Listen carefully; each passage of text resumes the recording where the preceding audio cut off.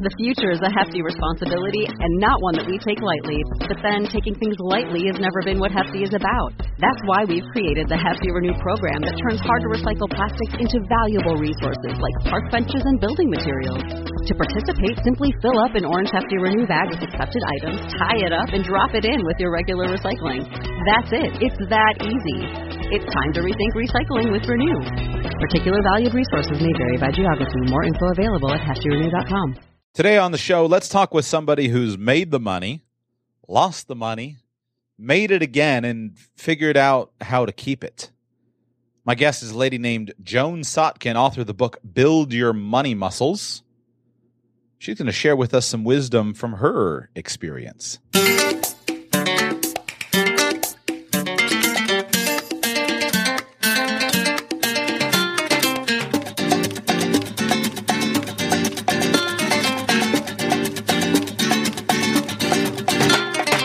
Welcome to the Radical Personal Finance Podcast. My name is Joshua Sheets, and I'm your host. Thank you so much for being here.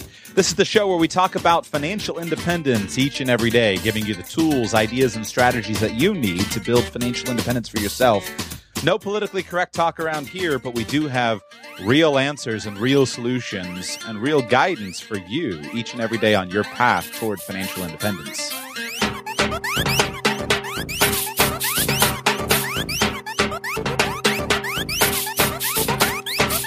My guest is a lady named Joan Sotkin, again, author of the book BuildYourMoneyMuscles.com. Joan has a fascinating story, and when she first reached out to me and asked if I'd like to bring her on the show, I immediately went and took a look at her website, and I knew that I did want to bring her on because Joan stands out in a sea of money coaches and money gurus for a few reasons.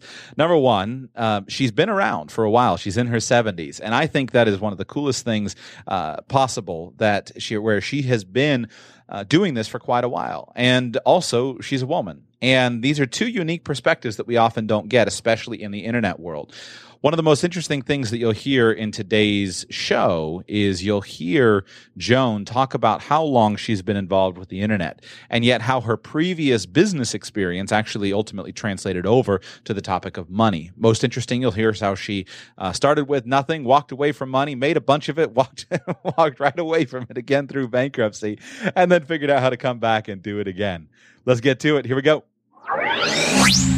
Joan, welcome to the Radical Personal Finance Podcast. I appreciate you being with me today. It's a pleasure to be here. Thanks for asking me. Yeah, absolutely. So today I think I'm just going to sit back and learn because here I am a fairly new entrant into the world of financial coaching and financial advice, but you've been doing this for quite a while.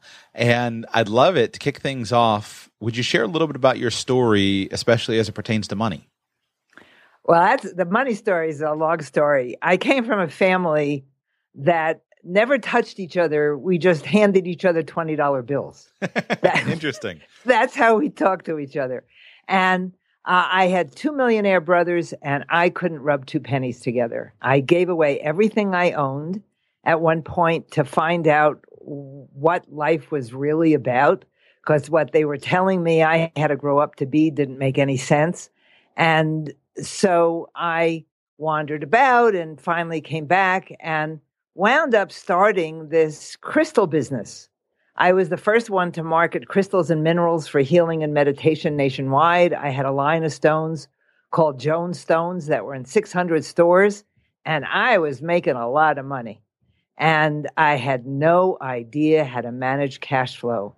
And even though I was making in today's money about $50,000 a month, I wound up going bankrupt. So that I had to say to myself, what's going on? And I went to Debtors Anonymous and just really started studying about money so I could figure out how to make it work. Because I loved being in business. I just didn't want to go broke again. Were you said you kind of wandering about trying to find yourself. Were you a flower child, just kind of cruising the world without any money, and yet you come from a family of hard striving business people? Is that the kind of family dynamic that you had? Yeah. They humored me because they were so afraid I was going to become permanently schizophrenic that they just kind of humored me. And I had been sick, physically ill for a long time, and no one could figure out what it was. And I was the family problem. I would get into financial trouble and my parents or my brother would rescue me and I wouldn't pay it back. I learned later on about codependency and this need to get rescued was my way of asking them to show their love. And it was very difficult. But when I was wandering, I mean, I literally gave everything away, had no money, never knew where I was going to be staying or where my food was coming from. If there was no money for food, then I figured I was learning how to fast. I was already on a pretty intense spiritual path. So I was meditating a lot, and was trying to reach what I believed were other dimensions of our lives. Now we talk about intuition. I've been around for a long time. I mean, this journey took place in the 1970s. And not many people were doing that kind of thing in the 1970s. In the 60s, I was definitely hanging around with a lot of hippies, although I was working in network TV, so I didn't quite pass. And I'm the kind of person, no matter how I dress, I always look like Harriet of Hollywood. I could never get that hippie thing, mm-hmm. But I hung around with a lot of hippies and organized demonstrations and that kind of thing. And when I was wandering, it was fascinating because all these weird things would happen that made no logical sense. And I saw that things would just show up, and I wanted to be able to live like that because it made a whole lot more sense than push and set goals. And so that's kind of what I learned how to do. So did you accidentally wind up making money, or was it intentional, at least the first time, with the crystal business? Well, I was always interested in the world of money. In other words, making money, because that's how people in my family measured things. So what happened was, I came out of meditation one day and heard, "Go buy a pound of tumbled stones," and I had no idea what that meant, except that my mother had been giving as gifts mineral specimens, and she would paste a little pewter animal on it. And so there was a lapidary store in near her house in Lake Apatcong. And so I went to the lapidary store, and I said, "I need a pound of tumbled stones." And he said, "What size?" And my hand just kind of went up, and I said, "That size." And it was about an inch around. And the next week I had a pound of stones. And I just started getting these instructions while I was in meditation as to what to do with the stones. And I needed money because I was staying at my parents' house. My father was totally disgusted that I was doing what I was doing. He kept saying, get a job. I couldn't get a job. I was sick. I was weird. And, who would hire me? And so I started carrying, showing people these stones so I could earn enough money to pay for my incense and a little bit of food and stuff like that. And people started telling me stories about the stones. "Oh, the stone you gave me, I had this awful headache and I put it on the stone on my head and the headache went away," or "I lost something and I held on to the stone and I could see where it was." And I'm going, wow, this is all right. And I made this, got a couple of little boxes and I painted them with rainbows and I called them cosmic rocks and started selling them. And that was, so it was a rock with instructions in a pretty little box and people would buy them from me. And that just grew and grew. When I got back to California, while I was at my parents' house, my father said, "There's a box of rocks in the basement. Why don't you go see what's in there?" And there were quartz crystals. And that's when I got turned on to the actual crystals. When I got back to California, I contacted some crystal mines and I bought a pound of these little tiny, tiny crystals.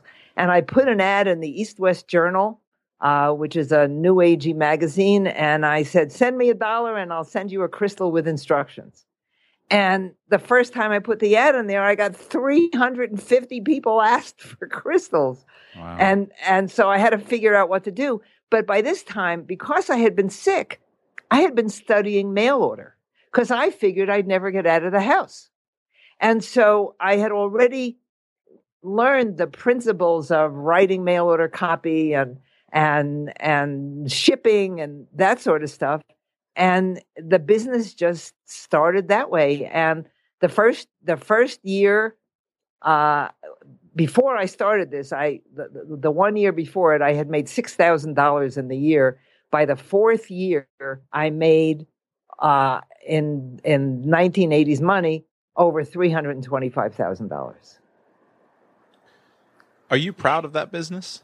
Oh yeah, I love the business. It's a shame I screwed it up, but well, what I mean is, are you proud? So there's kind of two ways that you could take a business like that. Number one, this product is really valuable and it's helping a lot of people and it's really serving the clients. Or number two, you went out in the desert or figured out a place to buy some rocks and sold them and made a lot of money. Like, do you believe that the product was really helping your customers? Oh yeah, every stone that I sold. Remember, they were in 600 stores, and they had a little set of instructions, which were a course in meditation.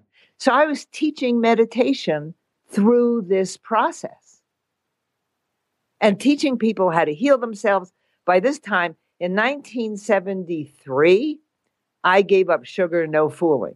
I mean, that was the beginning of my physical healing. And so I started learning and teaching about nutrition and other alternative healing methods. And so I was teaching and using the crystals and stones as something someone could hold on to. And when they meditate, they hold on to the stone. And I was teaching them how to use their mind to create things and to eliminate stress. And so, yes, I feel that I did and am still helping people live happier, healthier, more prosperous lives. Interesting. So the concept then of the stones and the crystals, I'm not familiar with that as a I guess a product with any kind of spiritual benefit. So, but as I understand it, then you're saying that the concept behind the value was that through a course in meditation and using the stone as an anchoring mechanism, the person could understand their own spiritual experience a little bit more. It wasn't that you had some special source of stones that had some sort of inherent spiritual quality. Is that accurate? Yes. Okay, got it. And now there are a lot of people who personify crystals. I mean, crystals are still out there as part of the New Age milieu. And people will personify them and call this a recorder crystal and this a this crystal. And one of the reasons I got out of the business is because it was getting too airy-fairy for me. Even though I had a line of stones that included psychic stones and healing stones and serenity stones. In other words, I was teaching people how to set intentions. Mm-hmm. And now the language is different. And it really took off when I was doing this in the 1980s. And I was really buying a lot of crystals and stones. And then suddenly there was like this crystal congress, and suddenly everybody was buying and selling crystals. And I felt like I was raping the planet. And it just didn't make sense to me to go on, aside from the fact that I went bankrupt. So why bankrupt? Well, first of all, let's put it in a time frame. It was this was 1987. There were no coaches. There was no internet, and women entrepreneurs were not standing on every corner. I was like an outlier, as they say. And so when I would go to the bank for help, they thought it was cute that this woman was making all this money selling crystals, and they would just lend me more money. I really didn't know about how to manage money in a business. I had a bookkeeper 3 days a week who would just do whatever I told him, and I wanted to buy more crystals. My father had gone bankrupt, so he was an entrepreneur who didn't have anything to teach me either.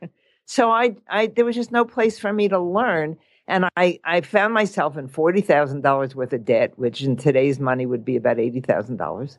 And I had someone come in to consult with me. And their answer was, you have to borrow more money from family and friends. And I said, that's not it. And I saw that there was no other option. Did something happen in the market that the cash flow dried up?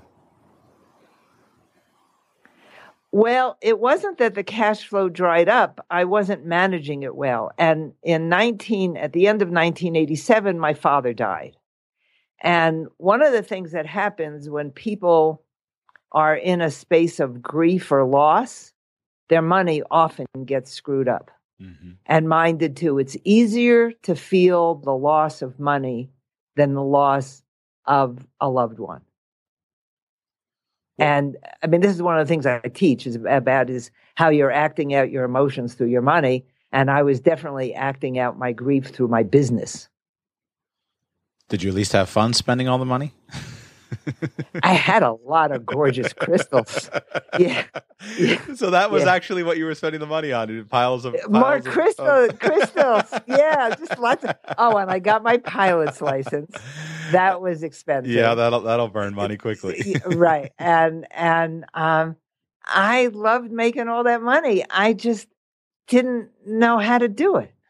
It's interesting because that just makes, I've seen it happen with people that I've known as far as people come into money quickly.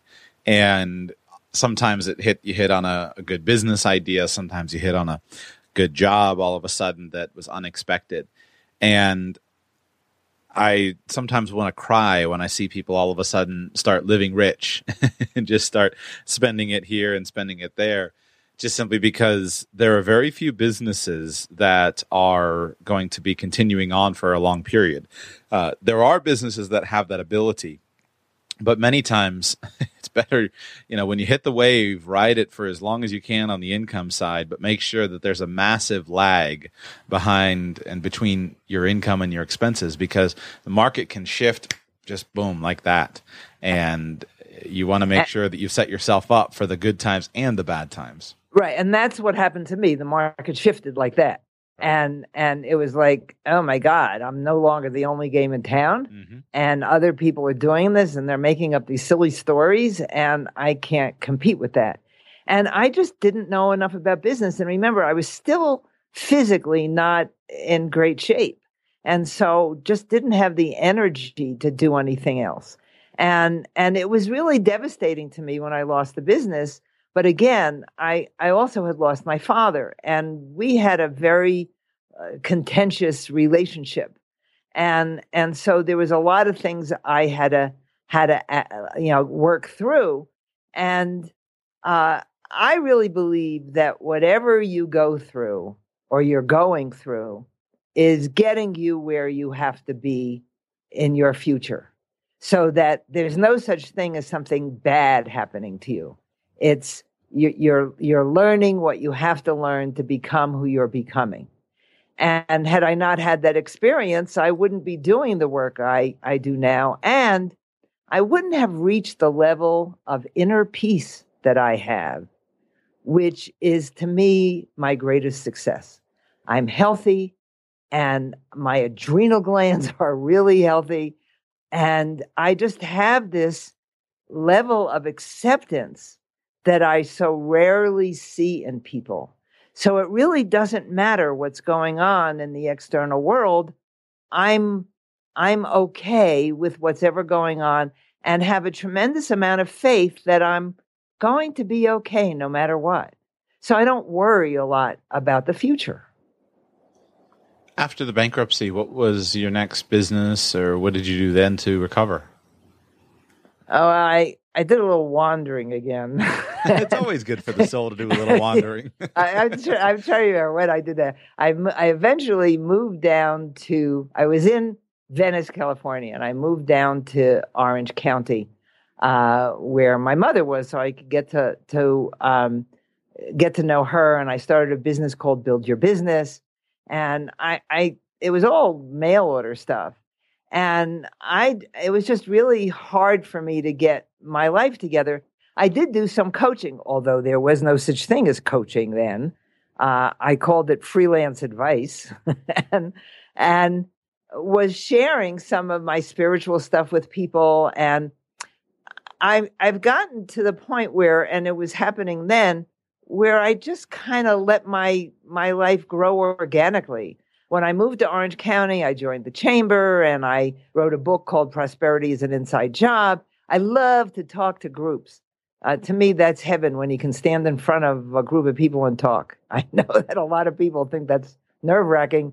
I could never understand why people get afraid of that, because to me, it's just having a conversation with a whole bunch of people and they're all looking at you. Isn't that wonderful? For some people, yes.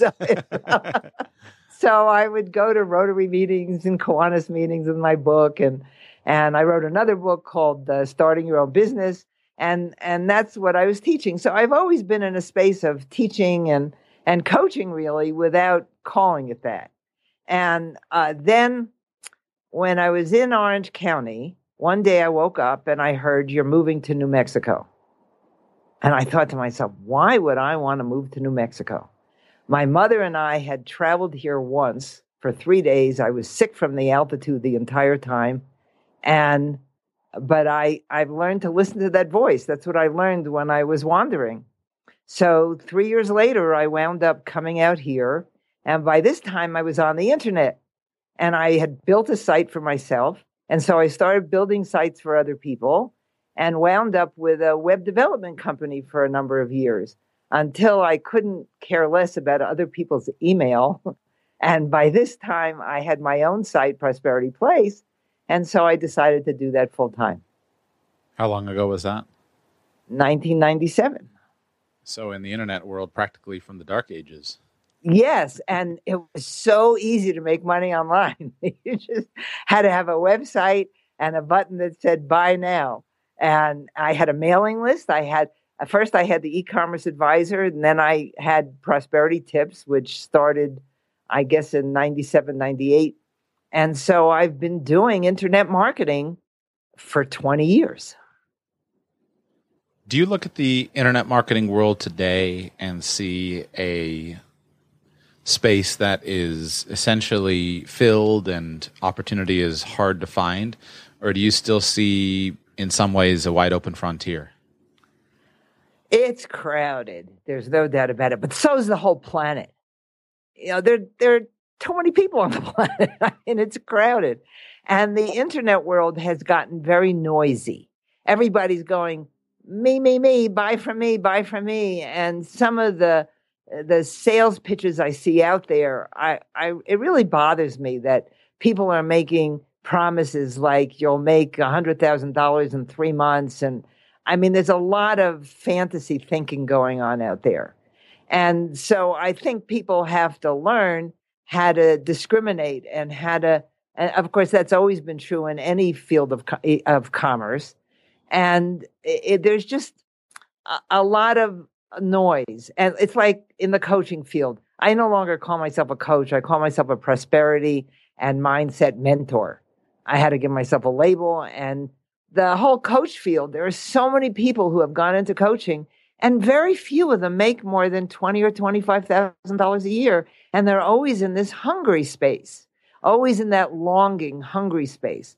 And I think it's a shame that people think that you can just stick up a website and send out a few emails and make a living. If you're doing business online, you've got to pay attention, and you have to work just the same way you do with any other business. Did you have a lot of, when you started 20 years ago in that quasi-coaching role, did you have a lot of experience, a lot of credentials that you could point to? Or did you just simply say, I have something that I feel is important and I'm going to go ahead and press through and share it with people? Even today, when people say to me, what are your credentials?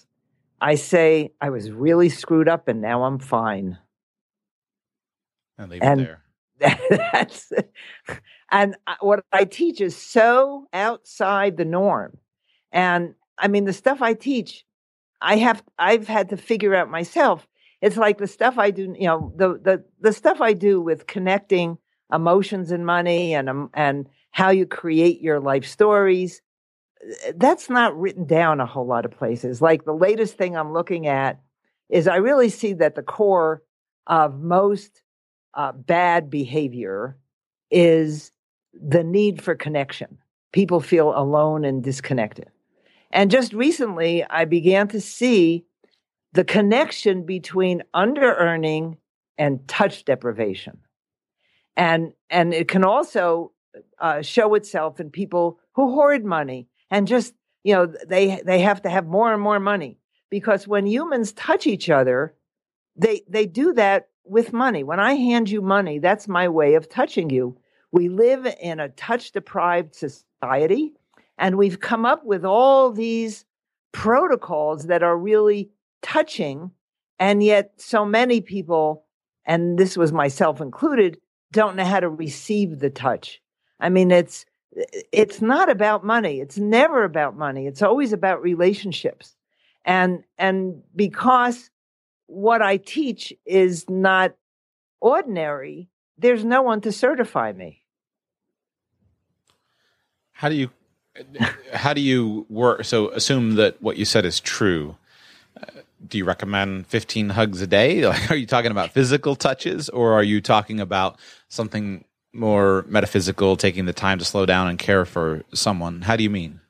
Okay, that's a good question, because I asked myself that, because it's not like I can go around touching everybody. Well, some people do. It's just not very culturally appropriate. No, and I'm a little bit more reserved. I've learned to be very reserved, because in my family, we never touch each other. Literally, we never touch each other. And so now when I talk to people, I very often will put my hand on their elbow or on their shoulder. So I get touched when I'm touching them. But my question was, okay, if I'm not getting hugs all day, how am I touching people? And part of it is awareness. If someone says to me, gee, Joan, I really like what you're wearing, that's their way of touching me. And I say, okay, I say to myself now, they're touching me. I'm being touched. I realized, because I was touch deprived, that I didn't know what being touched felt like. Can you relate to that? Mm-hmm. Okay, so I actually had to teach myself what it felt like to be touched. It's like when I work with people, people very often, their habit is to be dissatisfied. Well, in order to be satisfied, they have to learn what satisfaction is. And so that's one of the things I help them learn. Or if they feel like they're not enough, or there's never enough, then they have to learn what enough feels like. In order to create it, you have to have the feeling. So I'm now looking at all the ways that humans touch each other. We touch each other in business. We touch each other with our words. We touch each other by complimenting each other. I mean, we walk with other people, and we just have to be aware of the barrier that we've set up between ourselves and other people because of our fear of being touched, but especially for people who come from any kind of abuse background. There's a fear of being touched, and that will act itself out through finances. It's an interesting world to be in. Years ago, I remember kind of looking into it a little bit and trying to adopt some new habits for myself as far as how to create that intimate connection. And I can't cite this research. I'm pretty sure that I have it straight in my head. But I was interested when I read a story about how waiters and waitresses serving in a restaurant can increase their tips by touching their clients appropriately. And I've watched it in my own reaction to people, and appropriately means not too much, but just kind of that very gentle one-time almost touch on the shoulder that some servers do. And I've noticed in myself just how, in a simple way, how the reaction that puts in me when the server just, right at the end or something like that kind of touches you on the shoulder. It creates a positive emotion in me. And I noticed I've watched this in some business people and politicians. You've got the famous politician handshake where you reach out your right hand and you touch the elbow with your left hand, that non-threatening, non-sexual touch that kind of increases the intimacy of the relationship a little bit. And I had a business mentor and boss one time who did that. And he was just always so good about coming alongside, shaking my hand, and just kind of touching my shoulder in a friendly way, in an appropriate and friendly way. And it always gave me a little shot of confidence, just to kind of same reason when your football coach, your basketball coach smacks you on the back or smacks you on the butt, depending on on where you are. It's that sense of camaraderie that comes into it. It's an interesting area of psychological research. I've never thought about researching it with regard to money, however. So it's an interesting area. And that's the touch and the connection. And my secret to marketing is all anybody really wants is for mommy or daddy to love them and tell them they're a good boy or girl. And if you can get that into your marketing, into the way you talk to people, and the touch is part of that. And because can't you see that most people, they just want to be loved? Yeah. And when you can give that to them without an agenda, when you go into a sales situation, to not just be thinking about how much money you're going to make if you close the sale, but to lead with love, to say, how can I love and help this person today, and not be attached to the outcome, to do what you have to do without regard to the result. Then you're taking yourself, your pressure out of there, and you can give full attention to the other person, which is a way of touching them. We definitely live in an increasingly disconnected society, and our lives are generally fragmented. The family structure is increasingly fragmented. It's long been fragmented, but just the day-to-day cycle of most families are not together during the day. Many families, even if they were together during the day in the past, the family itself has disintegrated. And many people, more and more, it's hard to find close, intimate, personal relationships that are in person. And I particularly enjoy how electronic communication, I think, can fill an additional need. It has a lot of advantages, but it also can be a disadvantage because many more of us find ourselves increasingly in a world of disconnectedness with other people, and then looking to the electronic feedback, the number of likes that we get on our latest Facebook post, as a form of love. And when you put something out there that you think is going to get you lots of love, I recently had an interaction with a friend of mine, and this is a perfectly mature adult, a guy, in mid late 30s, and we were talking about some things, and it came out that this person was he was offended at me in our relationship because I don't like his Facebook updates. And that really startled me, but I realized it was serious, and this was a well-adjusted person, not somebody on the fringe, not a troubled youth, so to speak. It's just a normal person. And I realized how our perceptions of love are changing. Definitely, and our sense of connection. I make sure, I live in Santa Fe, New Mexico, which is a relatively small city. There's, in Santa Fe County, there's like 100,000 people. And we have this incredible dog park that has trails that are a mile or a mile and a half long. And I make sure I have a dog, and I make sure, that's another way to get touched. And I make sure to get up there every day. And there's this like whole community of people that are there. And we often hug each other, hello and goodbye. And we're playing with the dogs. And I could not be in the business that I'm in if I wasn't doing that on a daily basis. Yeah. Let's move on to financial coaching. Okay. When you started helping people with whatever you called yourself that wasn't a financial coach, did you kind of make it up as you go along, or did you start from somebody's framework? I made it up. I still make it up as I go along. That's all right. Most of us do. Yes. And where did you start? I don't understand. Where did I start? Well, yeah, if you're working with somebody, did you start by saying, well, sweep aside the checkbook, don't worry about the day-to-day mechanics, let's talk about your inner feelings and your relationship with your parents? Are you approaching it? Well, let's talk, ignore where you started. What do you do today? Do you approach it from a psychological perspective or from a practical perspective? Where do you start? Well, first of all, I send a potential or new client a questionnaire that they fill out, and I ask them whether they like what they're doing, how long have they been doing it, what do they see as their greatest problem.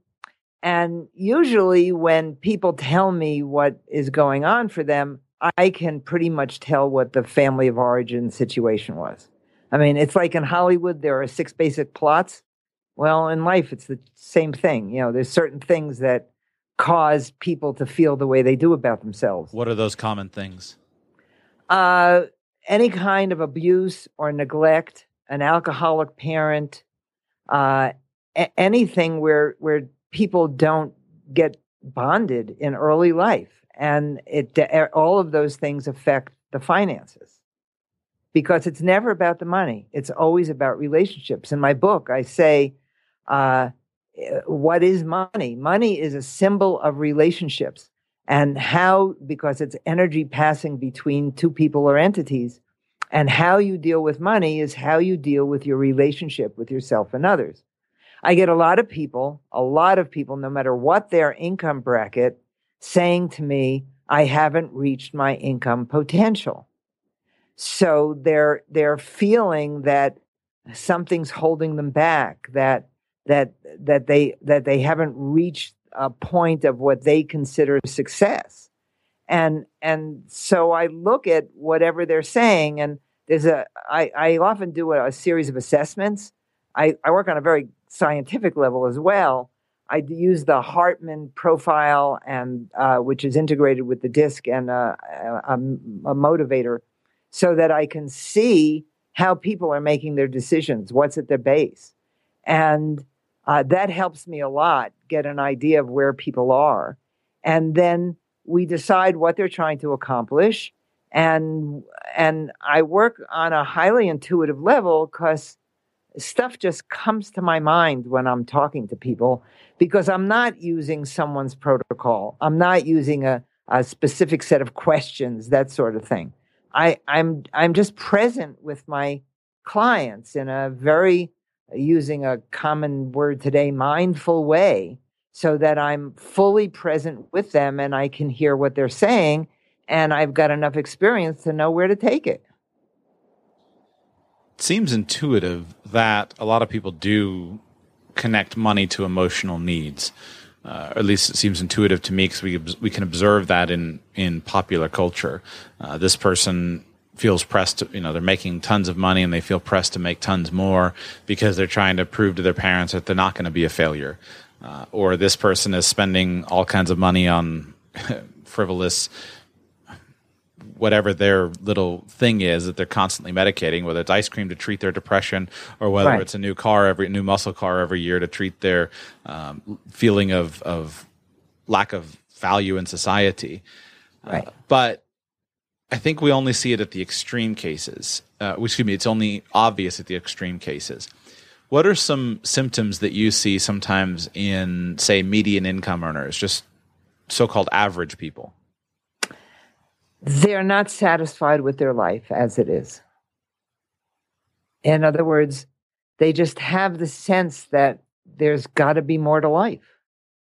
And because I'm not only doing financial coaching, I'm really doing, I have to give it a label. And I do focus on money, so we call it financial. But there's so much more to it. I'm interested in the person and how well they're living their life. And money is only one aspect of that person's life. So if they're troubled, if they're having trouble keeping track of their money, like I have a client I'm working with who had a lot of money issues with his wife. It was a very good marriage, but the money issue was always there, and she died. And I had worked with him years ago, and he came back again. And so I'm not just working on his money, although I've shown him how to use a cash flow spreadsheet, and we've worked on the actual money stuff, which I do, but we're also trying to find out what's going on inside of him, because until he can find the value within himself, the money doesn't mean anything. How old are you, Joan? I'm 74. Do you find that people who are near your age, maybe 5 years younger, 5 years older, do you find that a higher number of them have figured this out than younger people, or is it kind of just across the population? Across the population. I think the young people have figured more of it out.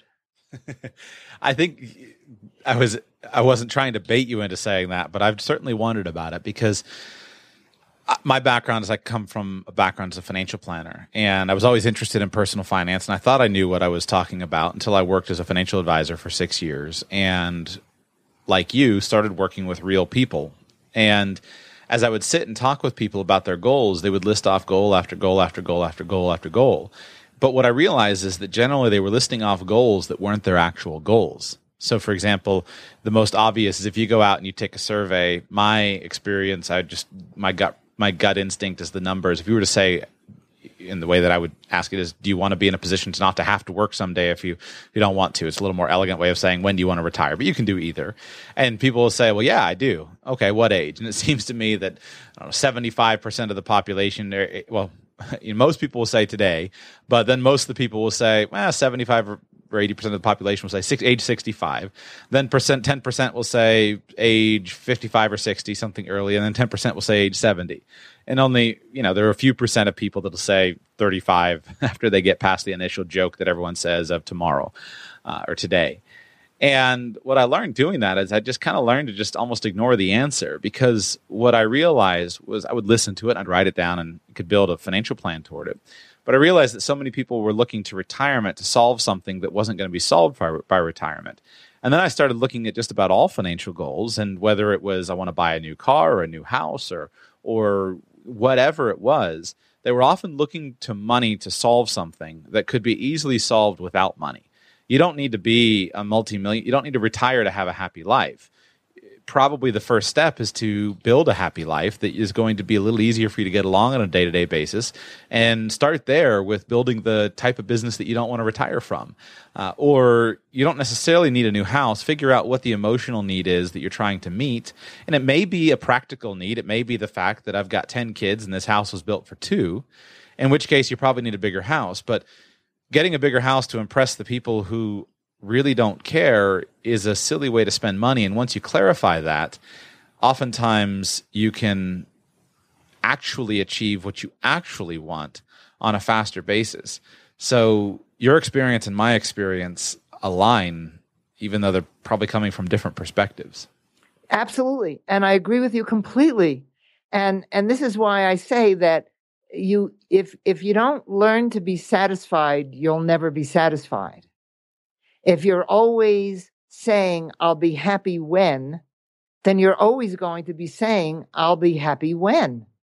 And how sad that people go through their lives with this longing.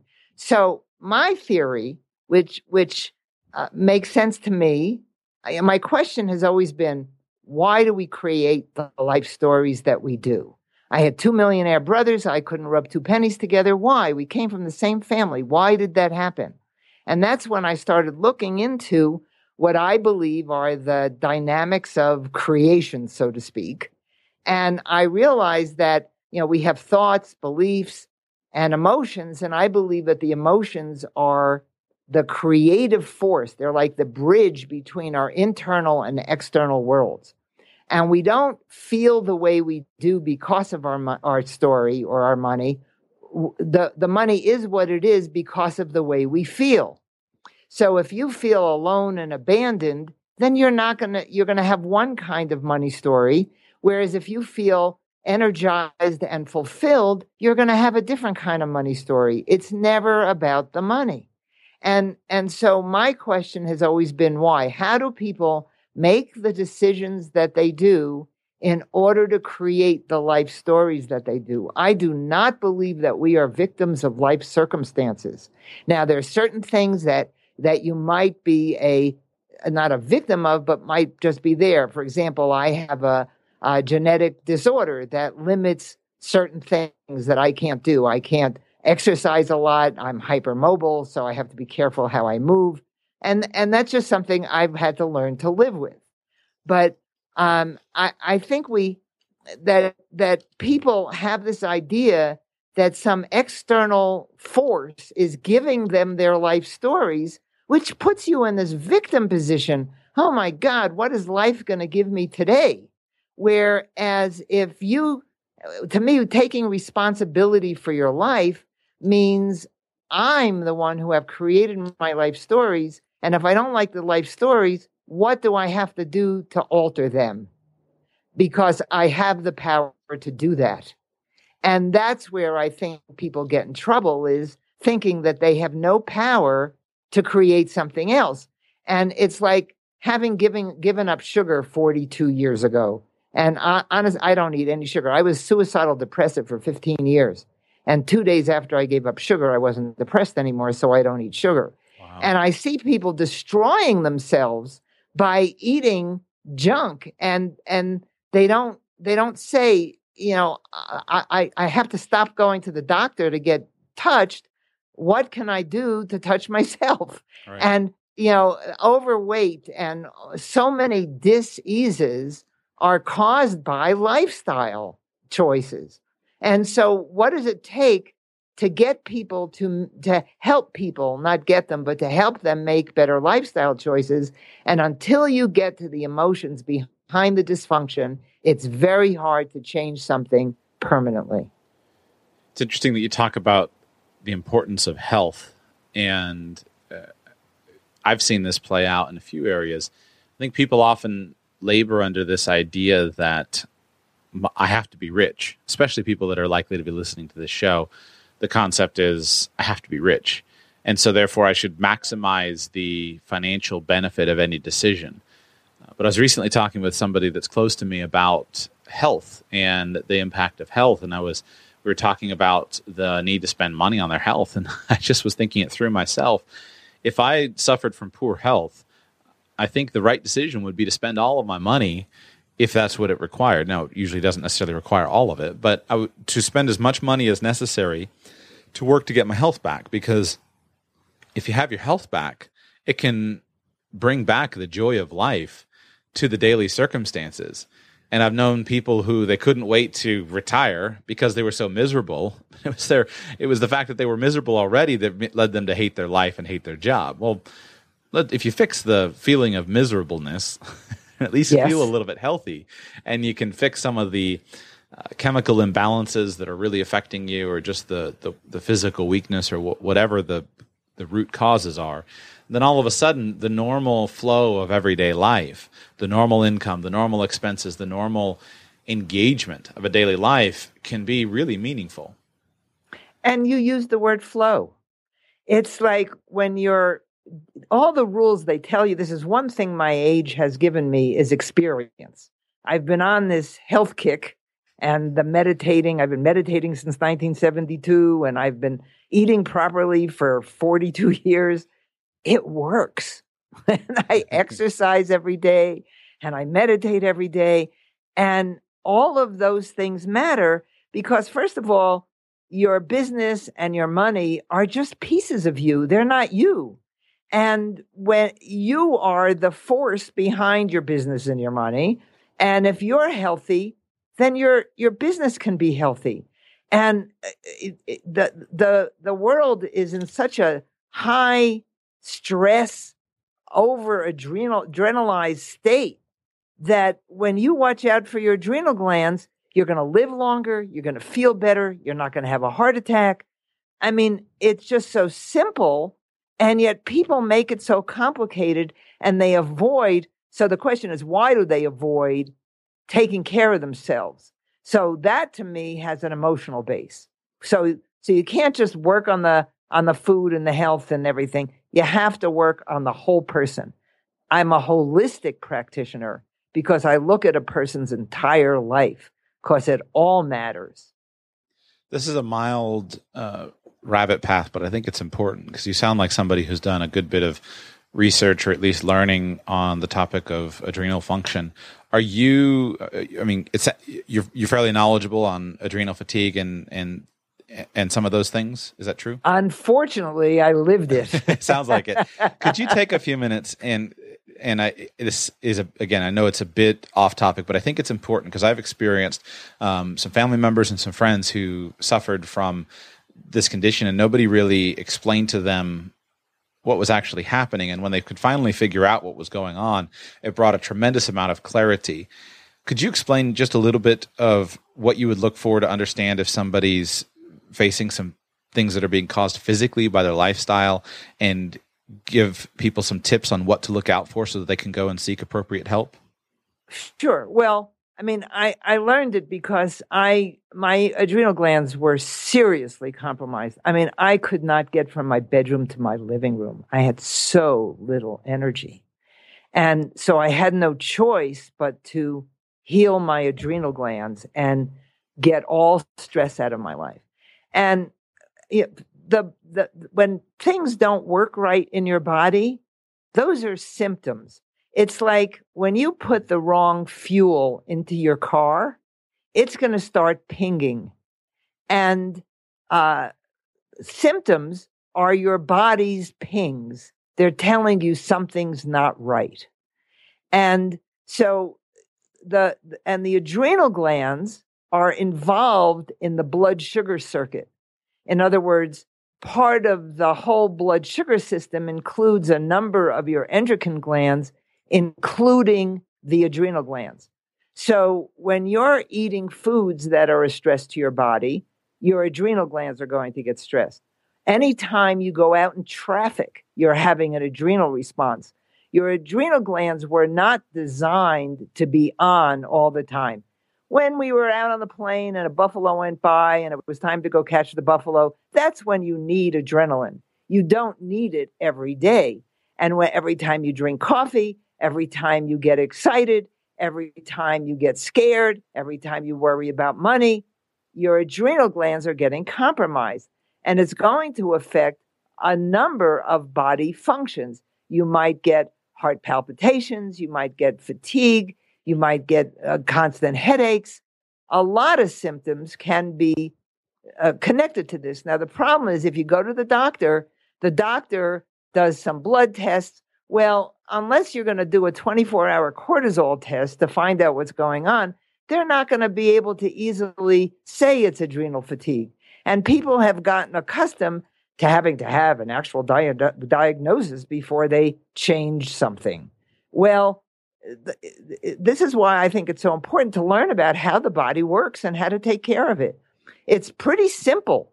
And when you give the body the nutrients it needs, and one of the things it needs is rest and sleep, and I honor my body. It's been carrying me around for 74 years. At this point, most people think I'm in my 50s based on how much energy I have, what I look like, and how I live my life, because I'm not sick, because I take care of the vehicle that I'm driving around in. And so if you've got a lot of symptoms and you go to the doctor and the doctor says, well, you seem to be perfectly healthy, the fact that you don't feel good, that's your problem. Well, it is your problem. And if you take care of yourself, you're going to feel a lot better. I have a client who's a doctor, and he was kind of dissatisfied with the medical system as it is.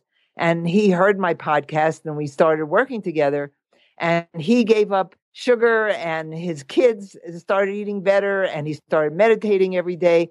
And now he's treating his patients differently and he's teaching them how to figure out what they need. People have forgotten that they have this little voice inside that will tell you what you need, but you just have to listen. And if you're in this adrenal space, you're not going to hear it. So when you say, how do you take care of your adrenal glands? You meditate every day. You take high B vitamins and vitamin C, and you learn to stop worrying. I had a Swami tell me in 1972 that worrying is a waste of time, and it's not only a waste of time; it's harmful to your systems. If you're living in the future, you're gonna worry. If you live in the present, you don't have to worry. If you have everything you need today, there's nothing to worry about. And that takes mental training. And I think it's a good idea to meditate every morning. Two final areas that I'd like to explore with you. Number one is starting points. If you were going to give advice to you, however many years ago, when you were in the middle of running your crystal business and you were going to try to coach the younger you a little bit on where to start, what would be some of the first few steps that you would advise somebody in that position to take to start to get a grasp on their money as it relates to their emotions, but also as it relates to the practical day-to-day function of life? Right, and that's very important. I stress that a lot. So the first, you have to keep track of your money. I was very lucky. I went to Debtors Anonymous, and the whole basis there is you have to write down your money. You have to write everything you earn, everything you spend. And now it's really easy. You don't have to know about numbers. You just have to know about data entry. And you have to get a piece of software that works for you, and you enter the data, and it tells you what you've spent every month. You have to look at the numbers.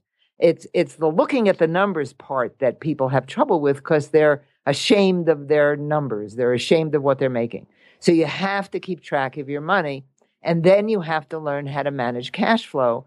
And what I've got, if anyone's interested, I have a little video, and it's called How to Use Joan's Ugly Cash Flow Spreadsheet. I created this spreadsheet that really works for me, where I can see everything I need to know in one sheet. I don't like to use the ones in the software because they're assuming that you know how much you're earning every month. And when you're in business for yourself, that's not true. So I have this spreadsheet that I created, and it helps me see what's coming in, what has to go out. And if I see that it's a little short, then I can decide to pay this thing a little later, so that you're making decisions on a regular basis. And while you're at it, then you have to look at whatever shame or anger or deprivation you're feeling in your money. But you have to start out with keeping track of your money and then learning how to make financial decisions.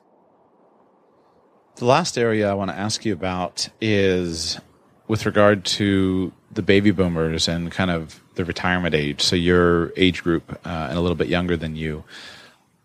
Are you concerned about many of the people in your age bracket who are, I guess younger than you, but who are approaching retirement? The media is filled with stories about the financial shortfalls and the financial woes that face most people with regard to retirement, and the same media fills those people with a tremendous pressure to retire. What's your perspective on that?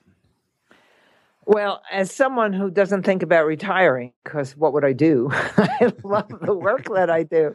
I love being with people and helping people. So I don't think about that. And I've learned not to worry. I was sick for so many years that I didn't build up a big pile of money the way many people do.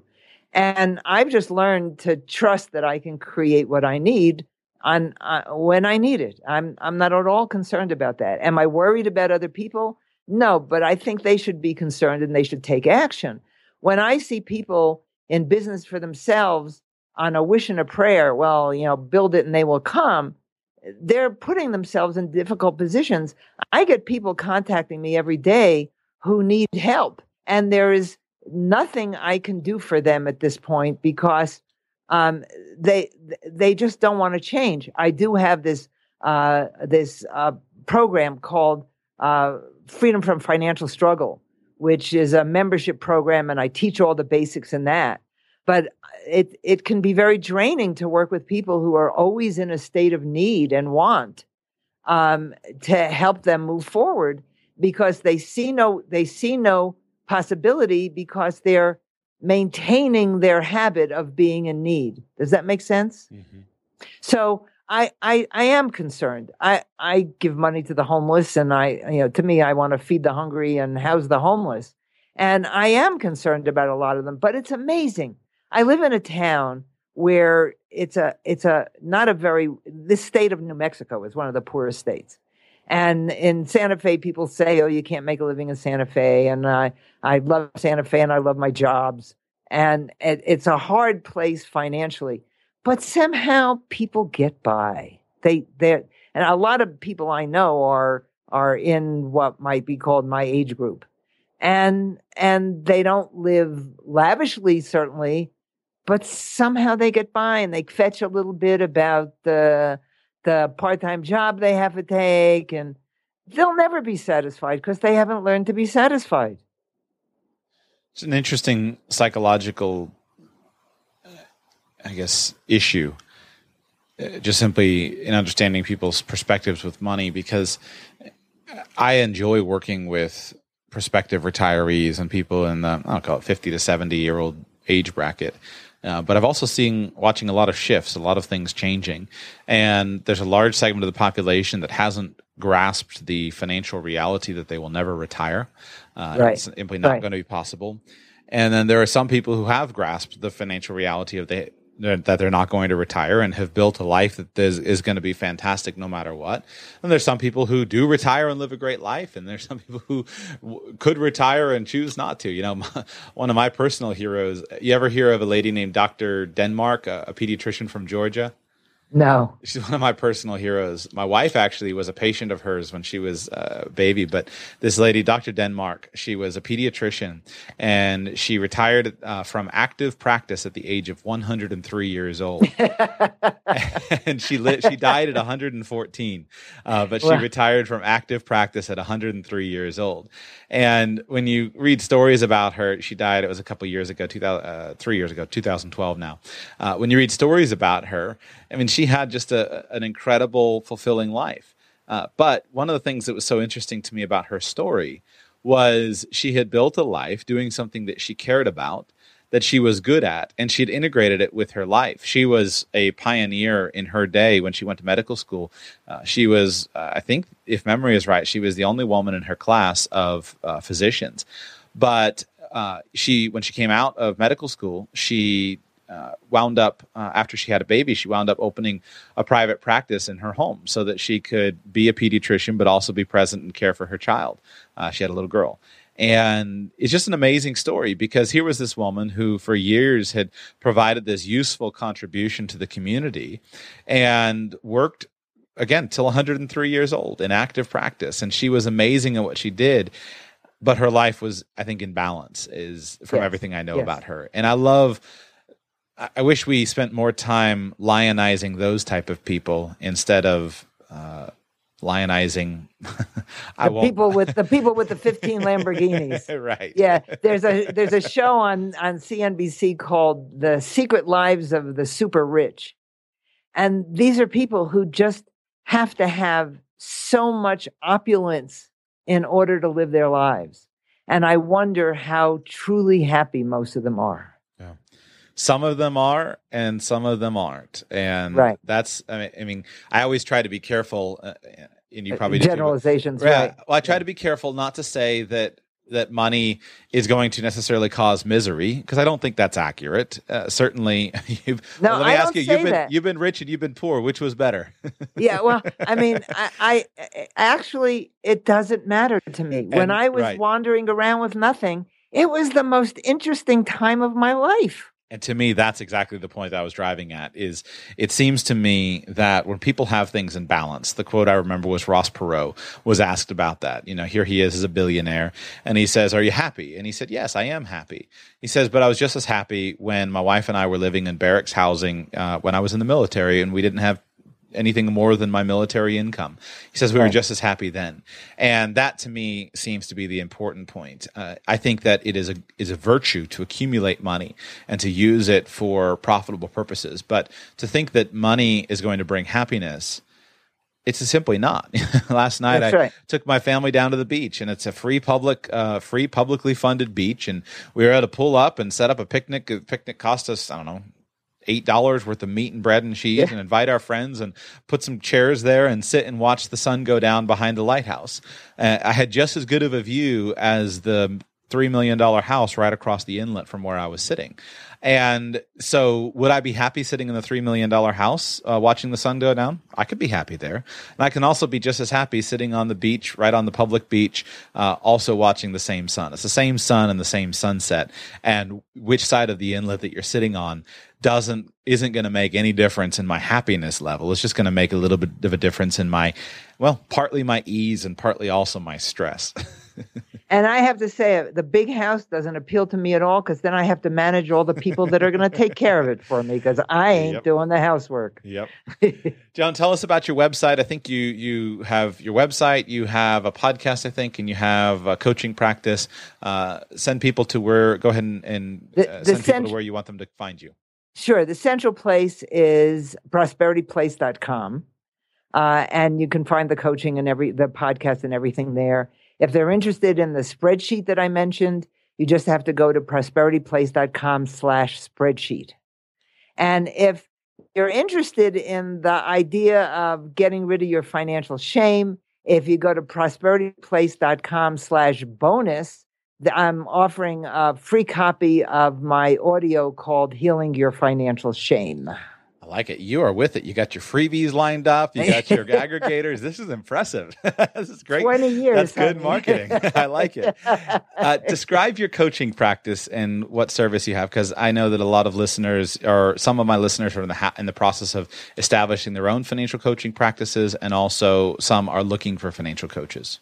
And what I do, obviously, is I combine the actual, I get people started on keeping track of their money, getting familiar with their money and getting over whatever emotions they're bringing into their money, which keeps them from paying attention to it. And also, if you have the sense that you're just not living up to your income potential, that has nothing to do with your business. That has something to do with you. And that's what I really like to help people figure out. I'm not a therapist. You don't have to tell me the whole story. And I just help people figure out what's going on. Joan, thanks for coming on the show today. I appreciate it. I loved it. This was terrific. I love learning, don't you? Isn't it absolutely amazing that you and I can sit here and learn from somebody else's decades of experience? And just think about the great advantages we'll have when we reach an older age. And then we can look back and share our experience with somebody else. Hope you enjoyed that information. Please go and check out Joan's website. Check out her book, buildyourmoneymuscles.com. Build Your Money Muscles is linked on her website, which you can find at Joan.com. I'll put all the links in the description of the show, and you can check that out. If she sounds like she might be a good fit for you as a financial coach, feel free to reach out to her, and perhaps she can help you along your way as you work toward your own financial independence. Thank you all so much for listening today. I really appreciate it. If you'd like to support the show directly, please go to radicalpersonalfinance.com/patron and sign up to support the show on Patreon. I would be greatly indebted to you for doing that. radicalpersonalfinance.com/patron. Please forgive the erratic nature of the show this week. We're working on tightening some things up and getting back in the flow, but man, it hasn't been easy. So we should be back to our more consistent schedule just as quickly as I can make that happen. And I appreciate your all's patience as you stay with me.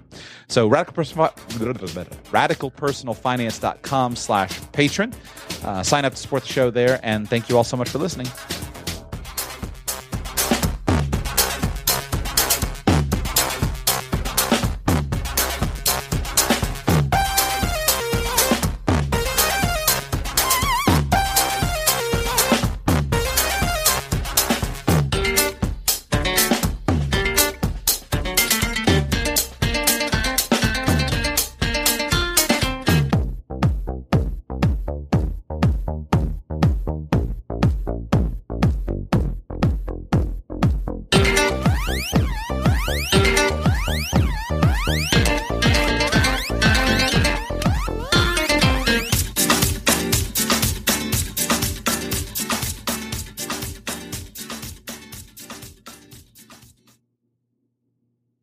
Thank you for listening to today's show. Please subscribe to the podcast with our free mobile app so you don't miss a single episode.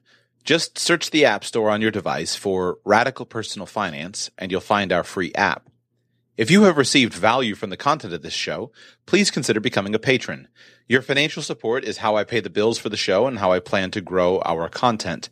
You can support the show with as little as $1 a month or as much as you feel the content is worth. Details are at radicalpersonalfinance.com/patron. If you'd like to contact me personally, my email address is joshua@radicalpersonalfinance.com, or connect with the show on Twitter @radicalpf and at facebook.com/radicalpersonalfinance. This show is intended to provide entertainment, education, and financial enlightenment. But your situation is unique, and I cannot deliver any actionable advice without knowing anything about you.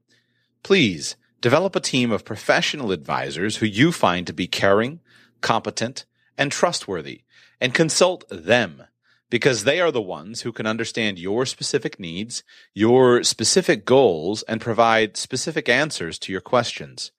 I've done my absolute best to be clear and accurate in today's show, but I'm one person and I make mistakes. If you spot a mistake in something I've said, please come by the show page and comment so we can all learn together. Until tomorrow, thanks for being here.